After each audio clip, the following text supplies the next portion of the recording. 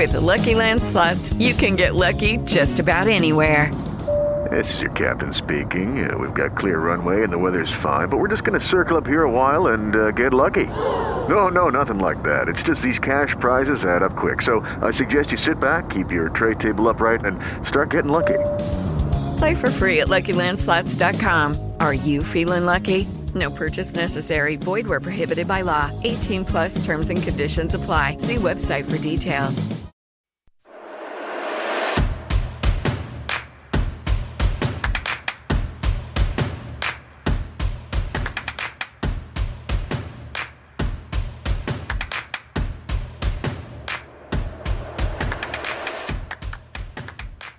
Bonjour, bonsoir et bienvenue à Sur la Transversale avec moi-même Kevin Laramie, édition 2019.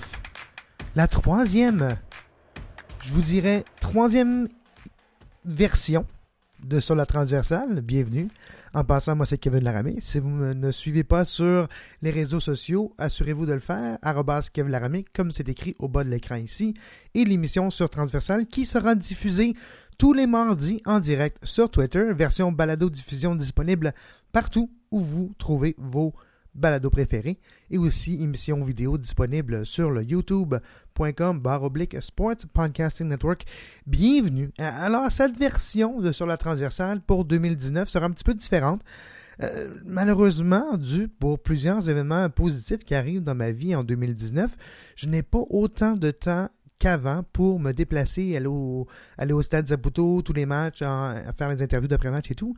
Malheureusement, cette année, c'est pas possible. Mais j'ai décidé de créer quand même du contenu par rapport à l'Impact et la MLS et vous donner une émission qui sera constante tous les mardis avec quelques chroniques qui reviendront tous les semaines et aussi avec quelques collaborateurs que vous connaissez déjà qui feront leur retour dans les prochaines semaines. Et comme vous pouvez voir, nous avons l'opportunité par exemple de pouvoir jaser ensemble un petit peu plus et on a l'opportunité de faire des lignes ouvertes si jamais le désir y est d'ici les prochaines semaines. Mais tous les mardis au début de l'après-midi sera enregistré et en direct aussi diffusé sur Twitter. Donc, assurez-vous de vous abonner sur Transversale. Commençons aujourd'hui par vous présenter le contenu de l'émission qui sera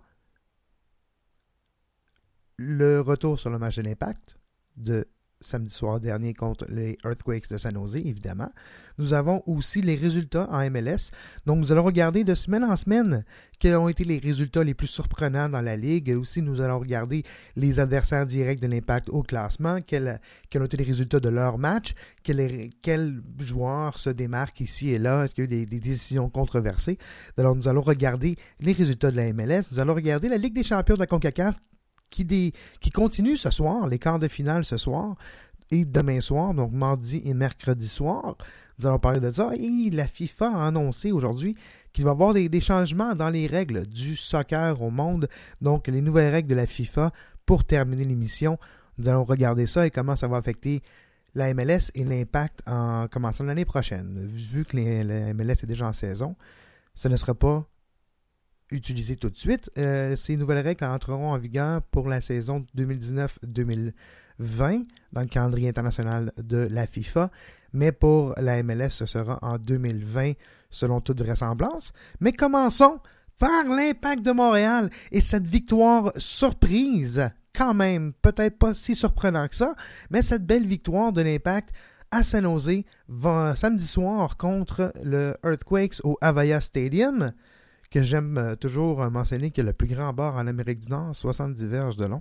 Alors, si vous allez prendre quelques breuvages pour adultes, c'est l'endroit à y aller. Et dans un bel endroit aussi en Amérique du Nord, je dois l'avouer.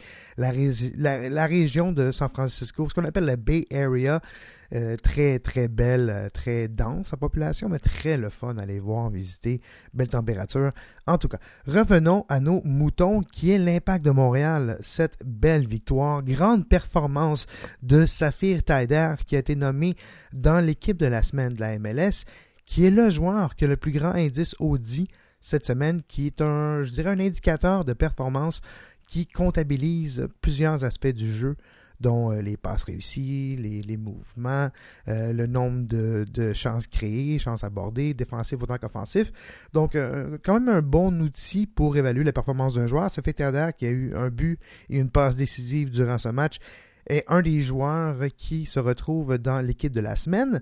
N'a pas été nommé joueur de la semaine. Grande performance de Jordan Morris pour Seattle. 2 buts pour le premier match de Seattle qui était contre Cincinnati. Jordan Morris qui revient de blessure a manqué la grande majorité de la saison 2018. Mon vote, malheureusement, j'ai un vote pour le joueur de la semaine que je vais vous mentionner aussi tous les mardis. C'est la raison pourquoi je veux faire le mardi. Parce que le lundi, c'est le deadline, ce qu'on appelle la date limite, pour remettre nos bulletins de vote pour les joueurs de la semaine. Moi, j'en ai un. Dwayne Rollins en a aussi. Mon co-animateur de Soccer Today a un vote aussi. Plusieurs autres journalistes dans l'Amérique du Nord ont des votes pour le joueur de la semaine. C'est décidé par l'Association des reporters de soccer d'Amérique du Nord qui s'appelle la NASR, le Soccer Reporters. Donc, je suis parti. Majorité des journalistes que vous connaissez à Montréal et en Amérique du Nord font partie de cette association. Donc, c'est nous qui avons le vote pour le joueur de la semaine. Et cette semaine, c'est Jordan Morris de Seattle qui a gagné ce concours ou ce vote. Moi, mes votes étaient Safir Taider et Diallo, un petit peu biaisés, oui, mais je vais quand même représenter Montréal là, sur la scène de l'Amérique du Nord souvent, lorsque performance il y a. Et durant ce match, Taider, quelle performance, encore une fois. Je suis pas nécessairement surpris, mais ébloui par cette belle performance. Je ne m'attendais pas. Donc, finalement, je suis surpris de la performance de Taider, mais Diallo. Premier départ pour l'Impact, retardé d'1 an dû à une grave blessure au tendon d'Achille. Il débute ce match et devient la darling de l'Impact de Montréal en un match. Quelle passe sur ce qui devient le but gagnant de l'Impact. Un match loin d'être parfait, mais une des meilleures manières, de meilleure façon, je vous dirais, d'expliquer ce match, c'est si on regarde un des tweets. Oui, un tweet. On va parler d'un tweet de Matt Doyle, qui est un des journalistes du site MLSsoccer.com, site officiel de la MLS. Matt Doyle parle de l'Impact en disant « Majorité des équipes ont commencé à jouer samedi en voulant jouer un beau soccer. L'Impact et Rémi Garde est sorti en voulant jouer un soccer qui est, selon eux, la meilleure manière de se retrouver dans une position gagnante. » Il n'est pas besoin de s'excuser pour ça. Et l'Impact a évidemment fait cela, absorbé beaucoup, subi durant les 15 dernières minutes. Vous allez me dire, oui, 34% de possession seulement pour l'Impact. Un nombre de passes qui était 50% moins que le nombre de passes total de San Jose. Mais c'est pas grave. L'Impact a accepté son identité d'absorbeur, d'éponge. L'Impact est une éponge avec un élastique mélangé. Donc l'Impact va absorber, permettez-moi cette petite parenthèse, l'Impact va absorber la pression des autres, la pression de l'équipe adverse, et quand c'est possible, ils vont étirer l'élastique et envoyer Urruti avec soit Nacho, soit Piatti, soit même un Diallo, comme on a vu, Diallo, qui a pris avantage du marquage homme à homme de San Jose au milieu de terrain, qui crée des espaces. Parce que lorsqu'il y a un marquage homme à homme, le défenseur, le milieu de terrain qui était le défenseur sur le jeu, mais le milieu de terrain qui a comme rôle de couvrir un joueur, va le suivre lors d'un déplacement.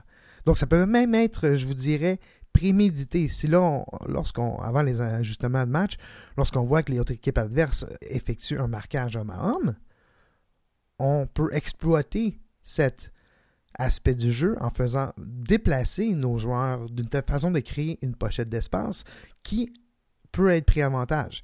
Diallo a pris avantage de l'espace qu'il avait devant lui, se retrouve avec le ballon à mi-terrain, lève la tête, personne aux 15 verges autour de lui, continue à courir, bifurque vers la droite, entend l'appel de Safir Taider au deuxième poteau et effectue une des plus belles passes que je me rappelle d'avoir vu l'Impact faire, un ballon d'un poids parfait, d'une courbe parfaite qui réussit à déjouer trois joueurs adverses pour se retrouver directement devant les pieds de Safir Taider qui termine d'une belle façon, pied ouvert, et c'est 2 à Montréal.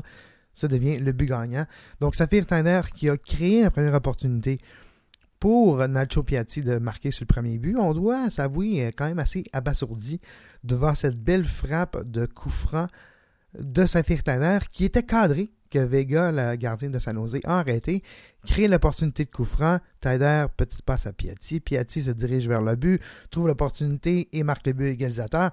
Encore une fois, une séquence qui a débuté sur le coup franc de l'Impact une minute plus tôt, qui était aussi frappé par Safir Taider. Quel match pour Safir Taider. Maintenant, un des éléments qui nous intéressait le plus durant ce match, lorsqu'on a parlé beaucoup de l'entre-saison, on parlait de Urruti. Est-ce que Urruti va être l'attaquant manquant pour l'Impact, pour être capable de marquer des buts et d'ouvrir?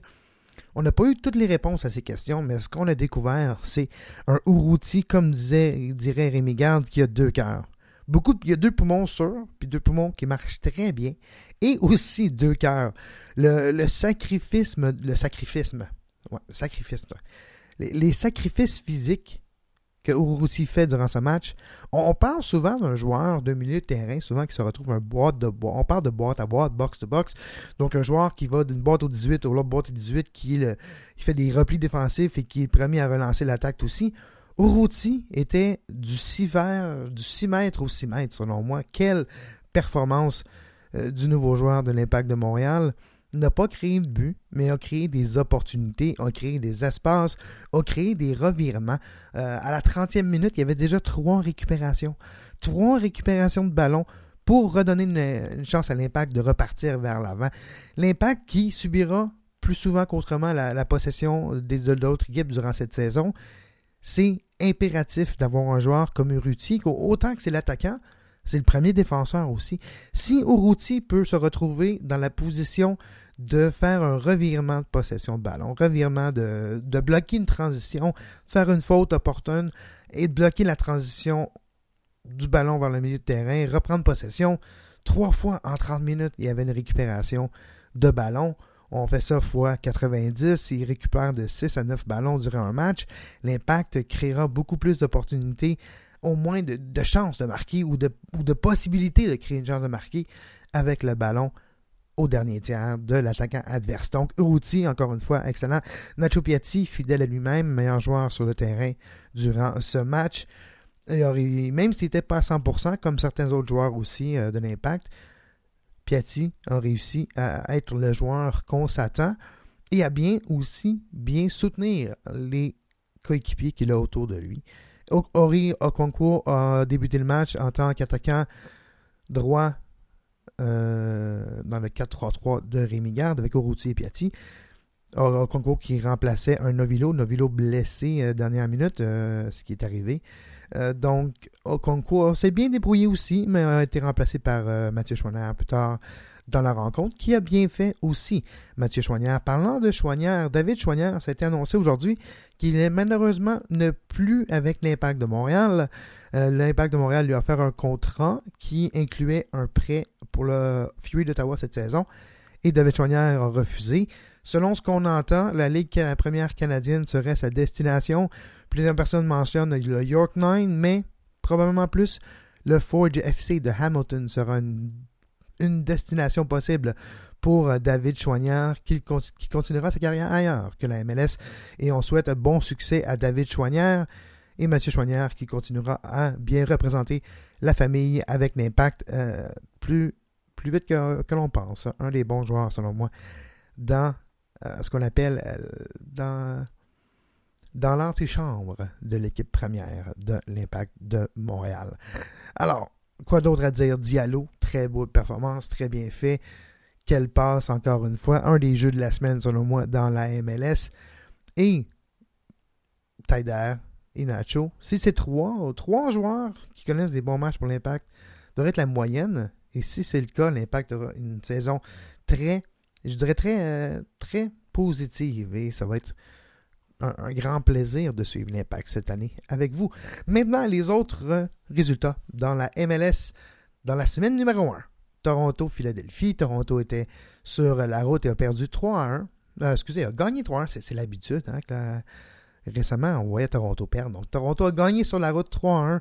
Un doublé de Michael Bradley pour ce premier match de la saison. Une défaite qui fait mal pour Philly. Philadelphie qui a plus d'ambition que les années précédentes avec des quand même, je dirais, gros recrutements en mi-saison, entre-saison. Et Marco Fabian surtout, mais Philadelphie subit la défaite à la maison contre Toronto pour marquer le début de la saison en MLS. Orlando 2 New York City FC, 2 Columbus 1, New York Red Bulls 1. Deux des bonnes équipes en conférence de l'Est, Columbus-New York. On pourrait voir ce résultat comme un signe qu'une de ces équipes pourrait être la meilleure dans l'Est aussi avec Atlanta, mais on parlera d'Atlanta dans quelques instants. FC Dallas, New England, 1-1. Bien content de ne pas avoir écouté ce match qui était soporifique selon les dires. Colorado 3, Portland 3. Un match tout sauf soporifique, un match qui s'est déroulé dans la neige.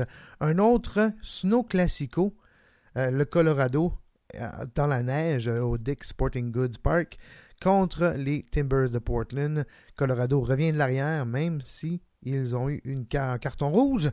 Ils ont revenu de l'arrière pour égaler 3-3. Vancouver 2, Minnesota 3. Premier match de l'ère Marc Dos Santos avec les Whitecaps de Vancouver qui sont revenus de l'arrière pour égaler, mais Minnesota non. Minnesota a marqué le premier but. Non, excusez-moi, je suis tout mêlé, j'ai tellement écouté de soccer, si vous saviez. Là. Vancouver a marqué le premier but, un beau but de Godoy, qui a marqué du revers du pied droit sous un beau centre au milieu de la boîte. Mais malheureusement, ils n'ont plus tenir bon. Darwin Quintero, qui a connu un très bon match, peut-être son meilleur match avec les Huards du Minnesota. Mais Vancouver s'incline 3-2. Enlevé de rideau pour les dessus de montagne blanc de Marc Dos Santos. Une bonne équipe sur papier, mais je vous dirais un amalgame de plusieurs pièces qui n'est pas encore une équipe.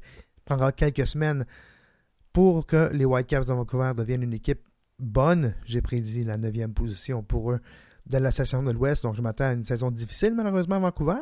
Mais les espoirs sont permis et on ne sait jamais avec Marc Dos Santos qui est, selon moi et selon plusieurs personnes, très près d'être un génie du soccer. Houston Dynamo contre la Real Salt Lake 1-1. Un match intéressant, non, peut-être. Houston Dynamo, carton rouge aussi, mais qui a réussi à avoir le match nul à la maison. LA Galaxy 2, Chicago 1. Un but gagnant de Zlatan en levée de rideau pour les LA Galaxy, mais on retient surtout la décision de la MLS le jour précédent, vendredi, lorsqu'ils ont annoncé que Galaxy a acheté le contrat de Gio Dos Santos, de leur joueur désigné, car ils avaient 4 joueurs désignés. Et la règle, c'est 3. Donc, ils se devaient d'agir. Plusieurs personnes sont très surpris que la MLS a décidé d'agir et de forcer le Galaxy à devenir, en anglais, on dirait compliant avec les règles. Ils se sont pliés aux règles, il était temps. Le Galaxy, maintenant 3 joueurs désignés. On parle de Zlatan, on parle de Romain Alessandrini et on parle de Jonathan Dos Santos. Donc, bye-bye, Gio. LA Galaxy 2, Chicago 1. Seattle Sounders 4, FC Cincinnati 1. Premier match de Cincinnati dans la MLS. Corbin Bone, ce sera une question piège ou une question de jeu de questionnaire sportif durant les prochaines années. Qui a été le premier joueur à marquer pour le FC Cincinnati? Ce fut Corbin Bone avec un but magnifique, un boulet de canon de 25 verges pour ouvrir la marque pour le FC Cincinnati. Seattle avait d'autres idées en tête, par exemple, ils ont gâché le party. Ouais, FC Cincinnati a subi une raclée de 4-1 à Seattle. Seattle, belle performance de Nicolo Darrow. Merci, je l'avais dans mon fantasy. En passant, vous pouvez nous joindre notre Ligue Fantasy. Regardez pour Soccer Today en ESPN. Soccer Today qui est mon émission quotidienne avec Dwayne Rollins, une des émissions de balado-diffusion anglophone la plus écoutée sur le soccer en Amérique du Nord. Vous pouvez nous suivre en côté anglophone. On a parlé en long et en large des déboires de ce match et surtout, vous pouvez joindre notre fantasy de l'émission. San Jose et Montréal aussi pour terminer le samedi, comme on parlait de Montréal. DC United qui a battu Atlanta à DC, au Audi Field 2-0. Atlanta qui n'a pas paru très bien et je vous dirais Brek Shea qui était un ancien joueur de Vancouver, maintenant joueur avec Atlanta. Ça sera pas facile, la saison va être longue et il va devenir... il va devenir... Comment on dirait bien ça? Je vous dirais Brek Shea va devenir...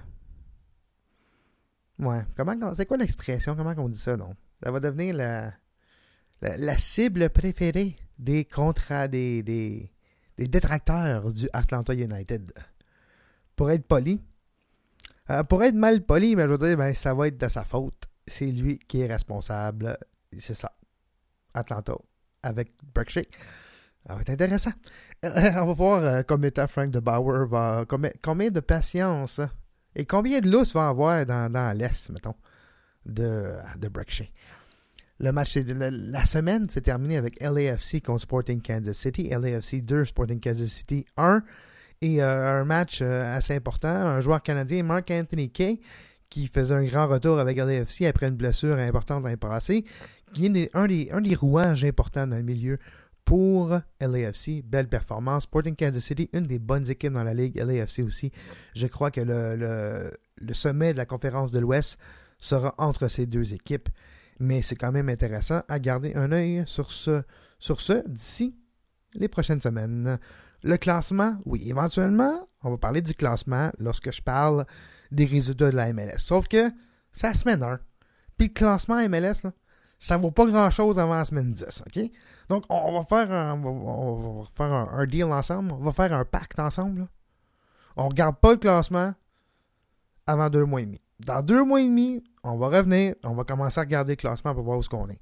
Mais pour l'instant, on regarde les résultats de match en match et la progression de chaque équipe, la progression autant de leurs résultats individuellement de match en match, de tactique, de jeu, d'identité aussi de match en match et en espérant la confiance et tout grandira aussi. On va parler plus de cet aspect pour les 2 premiers mois de la saison.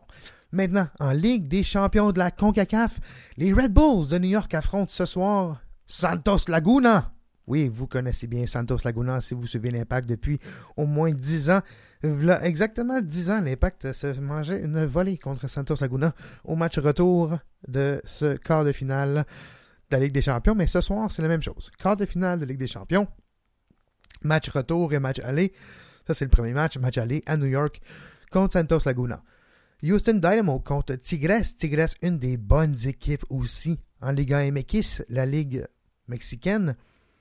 Santos Laguna, je dirais, c'est une équipe top 10, top 5. C'est pas une des top 4 en Liga MX. Tigres, c'est sinon une des meilleures équipes de Liga MX. Houston va avoir de la misère à la maison parce que ce soir, Tigres a, je vous dirais, acheté le tiers des billets au BBVA Compass Stadium. Toute la section est du BBVA Compass Stadium a été vendue à des partisans de Tigres. Il y aura une atmosphère de feu dans ce stade orange. Mais malheureusement, Tigres, qui est habitué de jouer dans un volcan, jouera peut-être un match qui sera similaire à un match à la maison. Houston, il aura un problème car Tigres, c'est une grosse commande.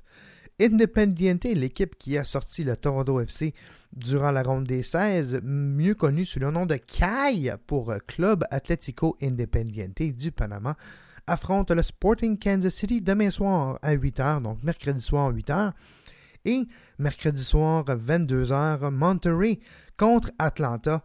Atlanta fera le voyage au Mexique pour affronter une des bonnes équipes. Si vous ne connaissez pas, Tigres et Monterrey sont dans la même ville de Monterrey.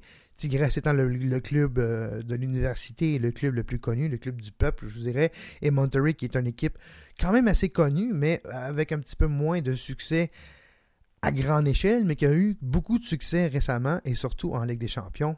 Durant le début des années 2010, lorsque l'Impact était présent souvent, Monterrey était une des forces comme Santos Laguna. Monterrey à la maison contre le Atlanta United. Premier match de 2. Les autres matchs auront lieu la semaine prochaine, les matchs retour mardi et mercredi. Ce qui est pour la Ligue des champions de la CONCACAF, en récapitulation, le match mardi soir, New York, Santos Laguna, Houston, Tigres et demain, mercredi soir, Independiente Sporting Kansas City, Monterrey, Atlanta. Maintenant, pour terminer l'émission, et j'espère que vous aimez cette version de Sur la transversale, assurez-vous de vous abonner, parlez-moi sur les réseaux sociaux si vous aimez, si vous n'aimez pas, et nous allons continuer cette belle aventure ensemble. Les nouvelles règles de la FIFA pour terminer l'émission aujourd'hui, les mains dans la boîte accidentelle, qui dévie le ballon puis qui a un but, mais c'est plus bon, c'est fini ce temps-là. Ça sera beaucoup plus clair si c'est une main ou non. Dans le fond, là, ballon touché de main, ça va être appelé en penalty quasiment à chaque fois. Et dans la même veine, le gardien, non seulement qui a gardé un pied sur la ligne blanche aussi, maintenant, ça sera plus 2 pieds. Donc, il va avoir un certain avantage qu'il va pouvoir se diriger vers le ballon un petit peu plus rapidement, n'ayant pas le besoin de faire un pas d'appel, en ayant les 2 pas sur la langue. Les 2 pas sur la langue. Les 2 pieds sur la ligne, OK? Attends, je finis ça, cette émission-là, moi, là. En ayant les 2 pieds sur la ligne, le pas d'appel du gardien pour se diriger vers le ballon prend une fraction de seconde de plus. En ayant juste un pied sur la ligne, en ayant ce premier pas plus rapidement, il y a des chances qu'on voit plus d'arrêts parce qu'il y a des chances qu'on voit plus de penalty. Donc, c'est cohérent ensemble. Un joueur qui se fait substituer peut sortir du terrain n'importe où. Donc, pas seulement près du 4e officiel en mi-terrain entre le banc des 2 équipes, mais pourra sortir du terrain n'importe quel endroit pour favoriser un déroulement du jeu plus rapide. Même chose pour un joueur blessé ou un joueur qui reçoit un carton rouge. Dans les murs, un mur devant un coup franc, les joueurs de l'équipe qui attaquent ne seront plus présents dans un mur. Souvent, vous voyez un joueur qui se glissait dans le mur pour être capable de créer un petit peu de confusion, de chaos et une petite ouverture à cet endroit. Maintenant, c'est fini. C'est fini les joueurs attaquants dans le mur adverse. Et pour terminer, ces nouvelles règles de la FIFA qui ont été adoptées et que nous verrons en MLS en 2020, les entraîneurs et les officiels de chaque équipe, donc on parle des entraîneurs adjoints, directeur général s'ils se retrouvent dans les environs, recevront des cartons maintenant. Peuvent recevoir des cartons maintenant. Donc, un exemple de Rémi Garde qui se faisait sortir, puis il se faisait avertir et ensuite sortir. Maintenant, un entraîneur qui gueule après le 4e officiel, un entraîneur qui sort de sa boîte et qui rentre sur le terrain et qui gueule après l'arbitre pourra recevoir un carton jaune ou un carton rouge et pourra se faire expulser s'il reçoit un carton rouge, tout comme un joueur, mais il y aura un certain décorum maintenant avec un carton. Donc, le carton jaune ou le carton rouge. Donc, ce sera intéressant de voir si on verra. Puis à bien voir, on verra bien. S'il y a des cartons donnés en MLS en 2020. Et voilà. C'était notre première émission de la version 2.0, 3.0, 3.0. Ben, si vous regardez en bas de l'écran, juste ici, là, le nouveau logo, je vais pouvoir l'expliquer. Évidemment, les ressemblances au logo de l'Impact sont, je vous dirais, inévitables. Oui, inspiré de ce qu'on aime dans la vie. On s'inspire de ce qu'on aime. Les trois micros pour représenter les 3 versions sur la transversale qui ont existé. Off the Woodworks, version qui a duré le plus longtemps, qui était depuis 2013 à 2015. Version francophone depuis 2016. Et cette version maintenant, avec ce look, avec cette couleur, cette nouvelle musique et tout. Version 3.0 sur la transversale. J'espère que vous avez aimé le tout. Si vous voulez m'encourager, vous pouvez toujours le faire sur Patreon. Oui, nous aussi, nous avons un Patreon. Le patreon.com/Sports Podcasting Network. Ça nous aide à payer les comptes, comme on dit, les comptes d'Internet qui sont très élevés, comme vous pouvez imaginer. Et les autres comptes qui nous permettent de créer du contenu soccer de cette qualité. Ce n'est pas donné. Donc, avec votre temps et avec votre soutien financier, c'est beaucoup plus facile et on apprécie cela énormément. Si vous aimez ce que l'on fait ici en français tous les semaines, tous les mardis après-midi, nous serons en direct sur notre compte Twitter, @surtransversal, et vous pouvez trouver la version balado de cette émission partout où vous trouvez vos émissions préférées. Et comme d'habitude, jusqu'à la semaine prochaine, jusqu'à mardi prochain, bon soccer!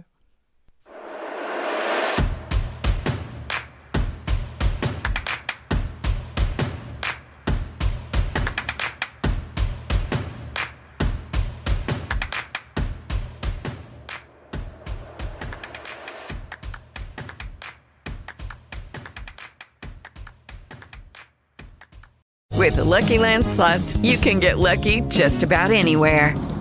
This is your captain speaking. We've got clear runway and the weather's fine, but we're just going to circle up here a while and get lucky. No, nothing like that. It's just these cash prizes add up quick. So I suggest you sit back, keep your tray table upright, and start getting lucky.